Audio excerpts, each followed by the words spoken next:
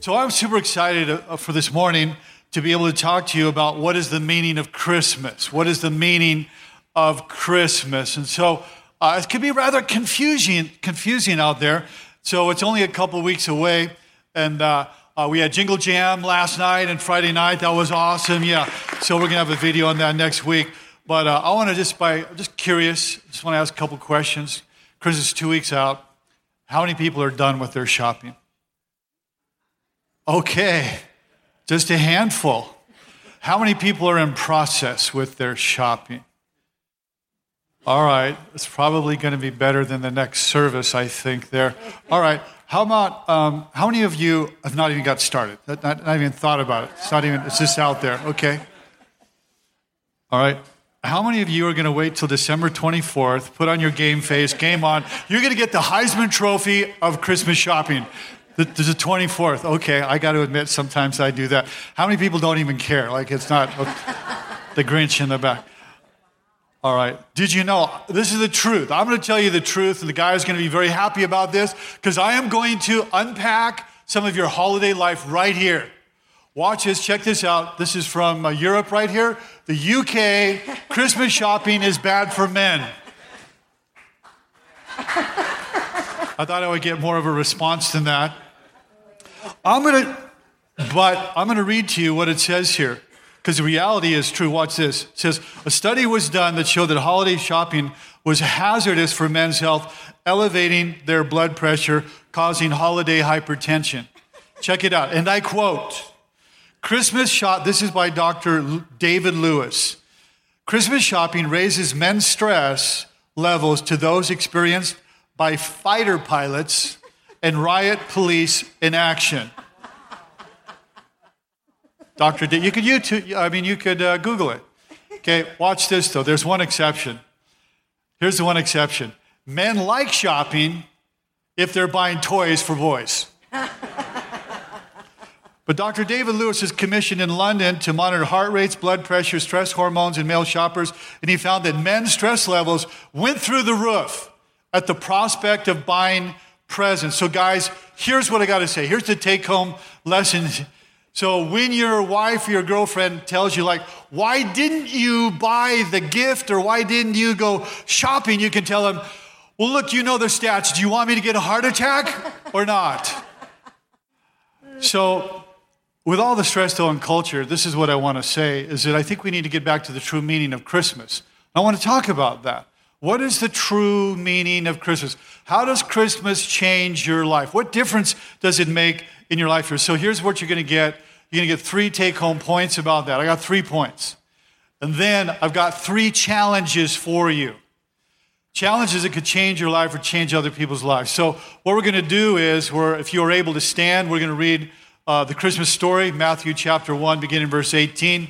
I'll read the even verses, verse 18 and 20 and 22. And I'm asking if you could read the odd verses.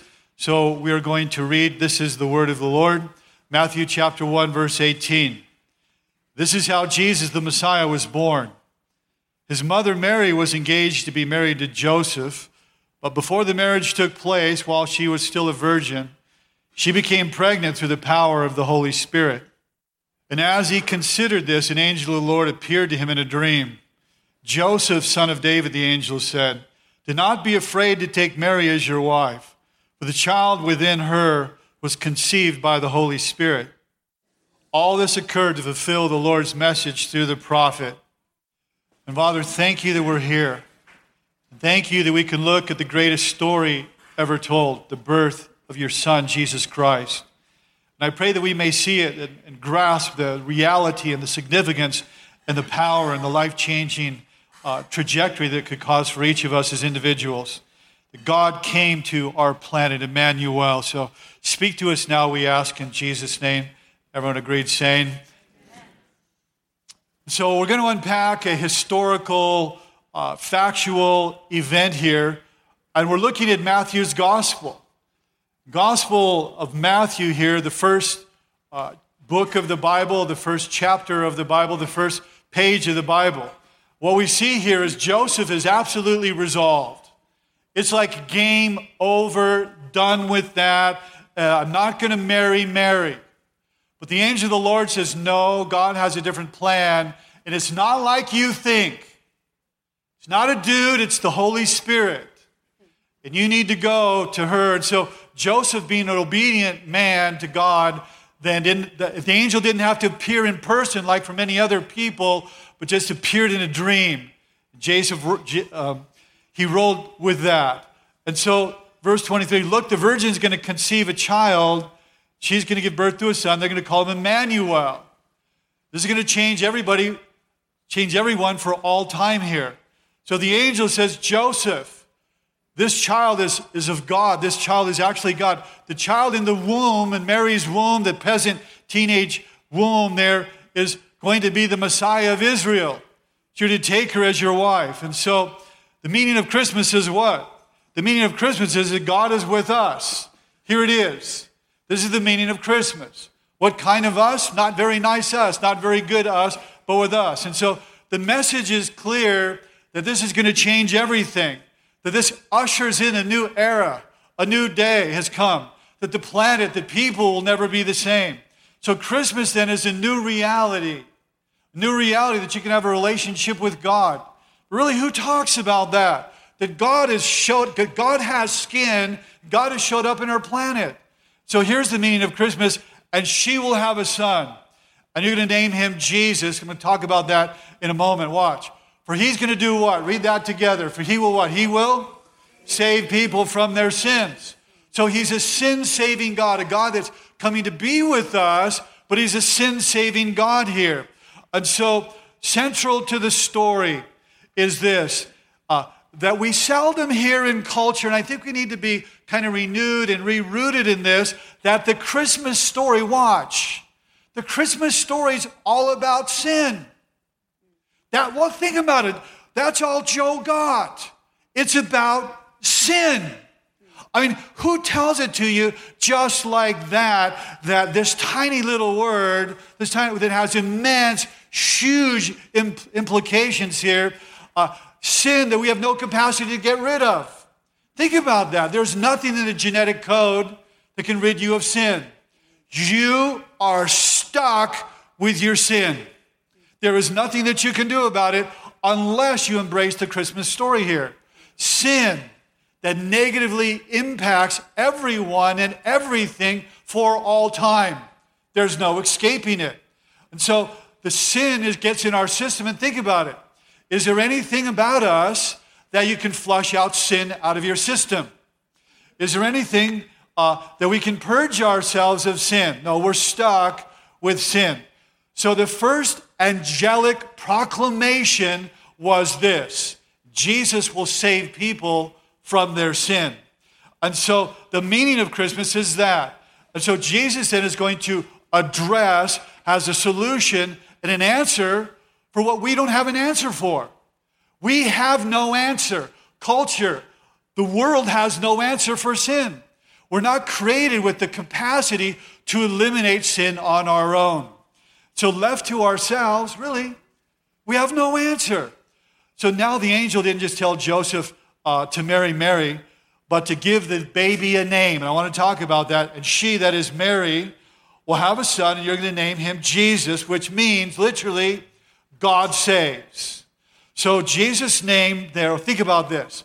Embedded, encoded there, included in Jesus' name is two things, central to who he is. One, his identity, he's God. God saves. Secondly, his ministry, what he does, what he came for, to save us of our sin.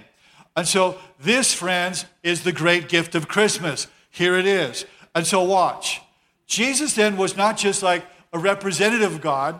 He wasn't just a spokesman for God. He wasn't just an instrument in God's hand. He was all those things, but he was far more than that. He was God.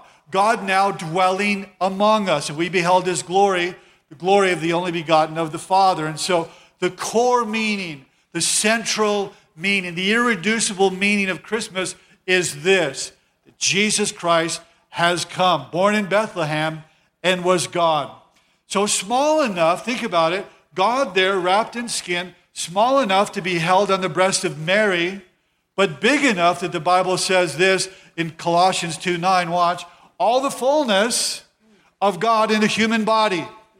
So there he is, Mary holding the baby, but what she's holding is all the fullness of God in a human baby there.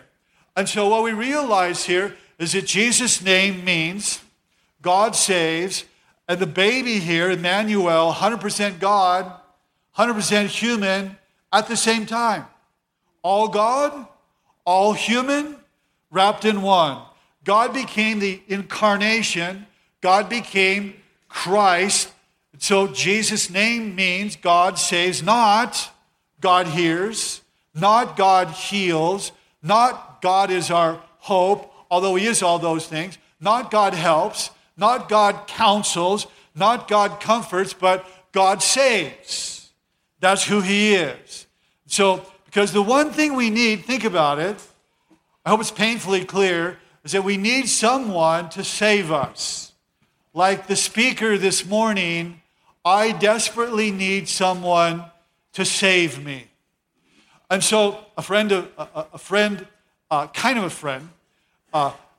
that I know, let me say it that way, someone that I know has a daughter, and when she was little, they were shopping, and they were out there shopping, and so the wife had to go and get a couple extra things they forgot, so she ducks into the store. So the little daughter there is trapped in her little car seat there. Windows are rolled down. Time is going on. She can't take it anymore. She's getting progressively more and more restless, more irritated. Some of you that have babies, you know what this is like here. And so finally she can't take it anymore, and she leans as far as she can, sticking her head out the window, and she dramatically, desperately screams out, "God, save me!"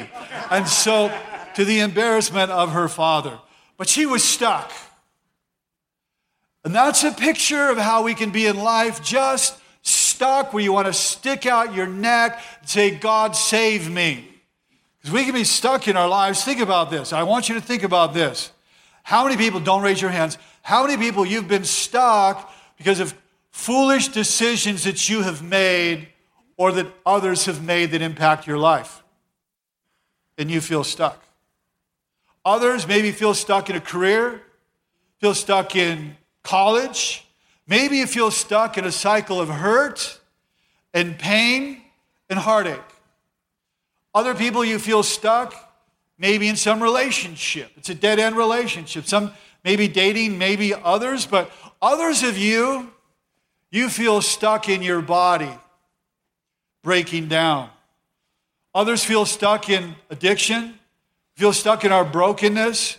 We can feel stuck in our multiple expressions of sin.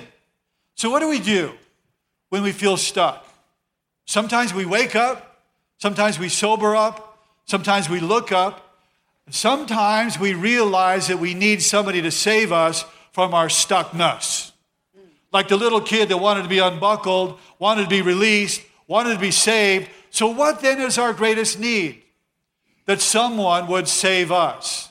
And who is uniquely qualified to save us? Because I can't save you. You can't save me. I can minimally help you. You can minimally help me. Only Jesus can save us from our sin, the gift of Christmas, the greatest sacrifice. And he's uniquely qualified because the Bible says, 2 Corinthians 5:21, watch, everybody look here, Christ never sinned. Like he never sinned. So he's the perfect sacrifice. Think about this. What does that mean, he never sinned? It means that like he never held a grudge, never had unforgiveness in his heart, never had revenge, never had bitterness, never had a wrong attitude, never had a wrong reaction, was never annoyed with people over the success of others. I don't know about you, but sometimes things they'll annoy me. And as I was thinking about this, I thought, wow, like I'm so unlike Jesus. Like I can sin in my annoyment here. He never secretly criticized someone or found fault in someone. He never gossiped. He was never self-centered, never self-absorbed, never self-focused, never self-obsessed. He never sinned. And so now we have Jesus, a perfect sacrifice who's never sinned. And the Bible says about us, for all have sinned, right? Romans 3:23, all of us have sinned. And here is the problem that only God will tell you, that there it is, sin, and who is the problem, who is enmeshed, who is immersed, who is in the middle of sin, but me. See, the problem is me. Now think about this. Sin places I right in the center of the world. That's what it does. It makes you the center of the world. And then the other people around you, in your family, in your culture, in your business, in your church, in your whatever, all of them also by nature, they think the world revolves around their version of I.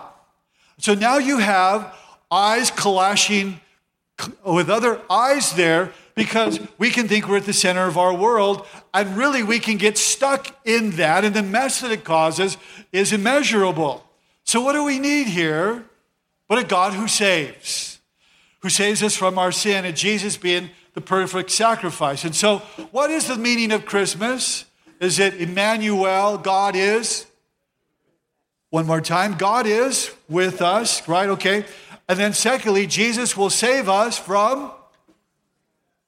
We need a little bit more caffeine this morning. This is the decaffeinated worship experience. Okay, so God is with us. Jesus saves us from our sins because Jesus was the perfect sacrifice. The Bible puts it this way, 2 Corinthians 5:21, the Message Bible, that God, watch, God put the wrong, that is our sin, on him, that is Jesus, who never did anything wrong or never sinned. So you, that is you here this morning, you watching online, could be right with God. So Jesus became everything that he was not, so you could become everything that he is. He who knew no sin became sin, that you might become the righteousness of God in Christ. It's beautiful. The meaning of Christmas. So God credited to your account everything that you are not when you believe on Christ. This is the reality that will change you at Christmas. Changes us right down to your very nature, the core of who you are. And so Jesus, the Bible says in 1 Peter, he personally carried in his body your sins to the cross. What does this do? Changes your identity, changes your direction. For me, it changed my dreams also. I had all dreams that were absolutely unrelated to anything eternal or spiritual. Changed all my dreams. We realized that we're not stuck. We're washed of our sin. We can be right with God. You can experience the best version of you because of Christmas, because of what Christ did on Christmas. See, we've been released and we've been freed and we're saved. And of course we have problems until our dying breath. But we have Christ within us. Christ is in you, the hope of glory. So living, transforming, helping, assisting, strengthening, inspiring, encouraging you that he cares about you in the middle of all your problems. And we will still sin, but we have a paraclete, the one who comes alongside to help you in your life that we need. And so it all happened on the cross. The babe in the manger became the Savior on the cross. The greatest gift of Christmas was really delivered to us, not just on Christmas, but also on Good Friday. Because Good Friday, where Jesus went to the cross, became the Savior, was raised from the dead on the third day, became the Savior of the world. So friends, to really understand and get our minds around and grasp the heart, the essence of Christmas, and what you'll never find on a Hallmark card is this. The result of Christmas is a relationship with God through Christ, through the forgiveness of sin. That I can tell you is the most riveting, significant, powerful, costly, life-changing, transformative gift that has ever come down the pike in the last couple thousand years. And if you miss that gift, you are missing everything. Because you can get every gift there is to have. Watch. You can get every gift that there is to have, and you will be empty on the inside forever. The Bible says we're created with a void. God created void. That only the gift of Christmas can fill that void. Changes everything, friends. So I wonder if you could be renewed in the reality of the greatest gift of all time, Jesus Christ, our gift. And so that we would give him away this Christmas. And I want to close by doing this. I thought it would be fun, for me anyways, I thought it'd be fun if I could challenge you, I could encourage you with 3 ideas that I have. 3 ideas that you could give away this Christmas. They don't really cost money. Maybe one of them does, but for the most part, they don't cost money. Here's the first one. I want to challenge you, encourage you, okay, to reach out to a forgotten person. I don't know about you, but I encounter more lonely people than I ever have in my whole life in the last year or so. Do you experience that? Just counter all these lonely people. Not only that, there are so many forgotten people. COVID, people punched out of church, punched out of life, punched out of community, and not really re-engaged like that. So there are more people that need to be reached out to, more forgotten, lonely people than I think ever really in my lifetime. So who do you know that's forgotten? Who do you know that would mean so much to them if you just listened to them, maybe gave them a phone call, maybe even a text message? Maybe you even did this. I periodically do this. I will walk through the neighborhood and look in the homes. Everything seems, nice cut lawn and everything looks nice and manicured. But you wonder what's going on behind the nice manicured home there. What's going on inside, and pray for them as you walk through the neighborhood. And maybe, just maybe there, you encounter someone who needs a listening ear, maybe needs a hug, maybe needs a handshake, maybe needs an invitation. Maybe needs an invitation to engagement or Christmas Eve worship experience here. But reach out to a forgotten person. The second thing I want to challenge you to do, some of you are not going to like this. I want to say right up front, you're not going to like what I have to say, but I've got the microphone, so I'm going to say it anyways. Be patient with a challenging relative. How many people live in Jerry Springer 2.0? Every Christmas, for those of you that know who Jerry Springer is. And so it is somebody just thinking that of you. They have to be patient with you. Just a thought. And so Christmas, I was on a crowded elevator yesterday, and it's like awkward, You get in the elevator, and I'm like, oh, crumb, I was hoping I could just go solo. And it's just awkward. There's nothing to enjoy about it. Maybe you say, how are you, or whatever. But it was like in a hospital, and it just was not conducive to community or conversation. And sometimes you feel like that, like you're doing life on a crowded elevator. And then that comes to like an intense level of expression when you're with family. And you want to put on the plastic smile there. And it can be hard to extend grace. But I want to challenge you. Can you extend grace, especially if you're a Christ follower, having received grace? Could you dispense a little bit of grace in a relational atmosphere there at Christmas time? I know, and let me say this. Like he says, you don't know my life. You don't know my family. And that's right. And you don't know mine either. And so, but I know this. I know that for many of you, there are boatloads of pain that surface at Christmas. And there is for me too. There is for me too. And I don't think, and I'm not naive enough to think that one holiday that you can undo generations of pain, generations of brokenness, generations of hurt, maybe years. I get that, but I want to say this, but you just don't know. That you couldn't sow a seed and then water the seed and someone else maybe harvest that.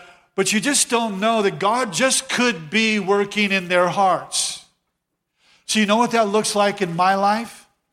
Is that I have a nephew that is broken and is in a very rough patch. And so I'm reaching out to him. He didn't want to have anything to do with me because of the brokenness of our family, the brokenness of my sister and him and their relationship.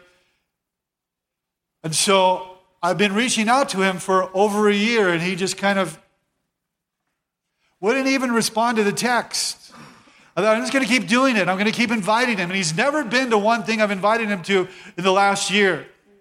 Finally, he said, yeah, I'm kind of messed up. Lunch sounds good. We're going to have lunch. But I just kept, in the midst of the brokenness of our family, just kept reaching out. Be patient. Don't give up. You never know when the no can be turned into a yes. And number 3 is this. My third idea is this, is give an extravagant gift. It doesn't need to mean money. I'm not necessarily saying that. Think about Mary there, the friend of Jesus in the Gospels. She poured out that costly perfume there and before his crucifixion. While others were criticizing her, he said, but she has done what she could. And I'm asking you that you would do what you can. Not more than what you can, but you would do, like Mary, what you can do. And I'm not talking about necessarily something that you got to go out and buy something expensive. I'm not talking about that. I'm talking about something that is simple. Maybe as simple as baking something. Maybe as simple as a note that's meaningful. Maybe something, a picture that you paint. A song that you sing. 2 years ago when my father was dying, Thanksgiving, and that led into Christmas, I'd never sung to my father, and I began singing almost every day over his dying body. It's a gift. You can give the gift of apology or the gift of affirmation. It could be a life-giving gift, an eye-opening, life-transforming gift that you could give. And so a story like this of Chris Autry, and hold on until I ask you to put up the picture. But Chris Autry was a 28-year-old student, and her father, it's kind of emotional for me because it reminds me of what happened with my own father. But on Thanksgiving evening, she recognized that she would not be able to have Thanksgiving with her father because he was not going to live for a long time. He had cancer and there was no treatment. True story, she was going to get married shortly thereafter. So she had planned to get her wedding dress, but she just couldn't do that because her father was dying in the hospital. It didn't have long to live, but he insisted, he called her Princess, he said, Princess, I insist, go and try on and check out and get your wedding dress. And so she did. So she went and picked out the wedding dress after looking at 10 other wedding dresses. Relatives flew in from around the country to help her pick out her wedding dress. It was like 15 yards of resplendent wedding dress material. And then she wanted so much for her father to be at her wedding, but she realized it probably was not going to happen because he was in the hospital, never to exit the hospital. So they thought of, I would love to just go see my dad one last time. And the owner of the store said, you can take the wedding dress to the hospital and he can see the princess one last time. And so, but they'd spent all their money on medical bills. They said, we can't pay for it. We can't do a down payment. We can't do a credit card. And the owner of the shop, Amy Wells, said, just take the dress. And they said, no, what if we get it dirty? What if we wreck the dress? She said, I don't care. Just take the dress and go. And so without a last name, without a credit card, without a down payment, she went and she saw her father. And I want to quote to you, for 3 hours later, she's on the 10th floor of her father's hospital there. And he wakes up there, opens his eyes, and here's what Chris said, and I quote. She said, those seconds that we had were magical. My daddy saw me wearing the most beautiful dress, and he smiled, and he just kept looking at me. And he held my hand, and I held his hand, and I asked him, Daddy, do I look like a princess? And he nodded, and he looked at me, and you can show the picture a little more. And he looked like he was about to cry. And then he closed his eyes. And 3 days later, he died. And that is an extravagant gift. So we all, and it doesn't have to be that dramatic, but we all have opportunities to do something that if we would just get out of ourselves and get out of our comfort zone, that perhaps there's a Jack Entree in your life waiting would be impacted by you. Could be impacted by your kindness or your forgiveness or your generosity or your remembering them or your counsel or your simple visit or friendship or you're just fill in the blank visiting somebody in the hospital there. And I wonder if this Christmas, understanding the true meaning of Christmas, that we could just ask God to use us. That we would be perhaps a gift this Christmas of what he might do and what could happen. So as the worship team comes up, I want to just lead you in prayer and then a close in worship. So Father, thank you for the true meaning of Christmas. Thank you, Lord, that you came to our planet, that God became flesh and dwelt among us. Emmanuel, God is with us. Jesus would be the one who would save us from our sin, the perfect sacrifice. And I pray, Lord, that this Christmas and the Christmas that are remaining, that you would grace us to give an extravagant gift, that you would grace us to be patient with a challenging relative, and that you, Lord God, would grace us to reach out to someone out there, a forgotten person. I pray that you would do what only you can do in us and through us, and have your way among us. May we say yes to you and bring no requirements with our yes. Pray that you would do this and you would do more. In Jesus' name, amen.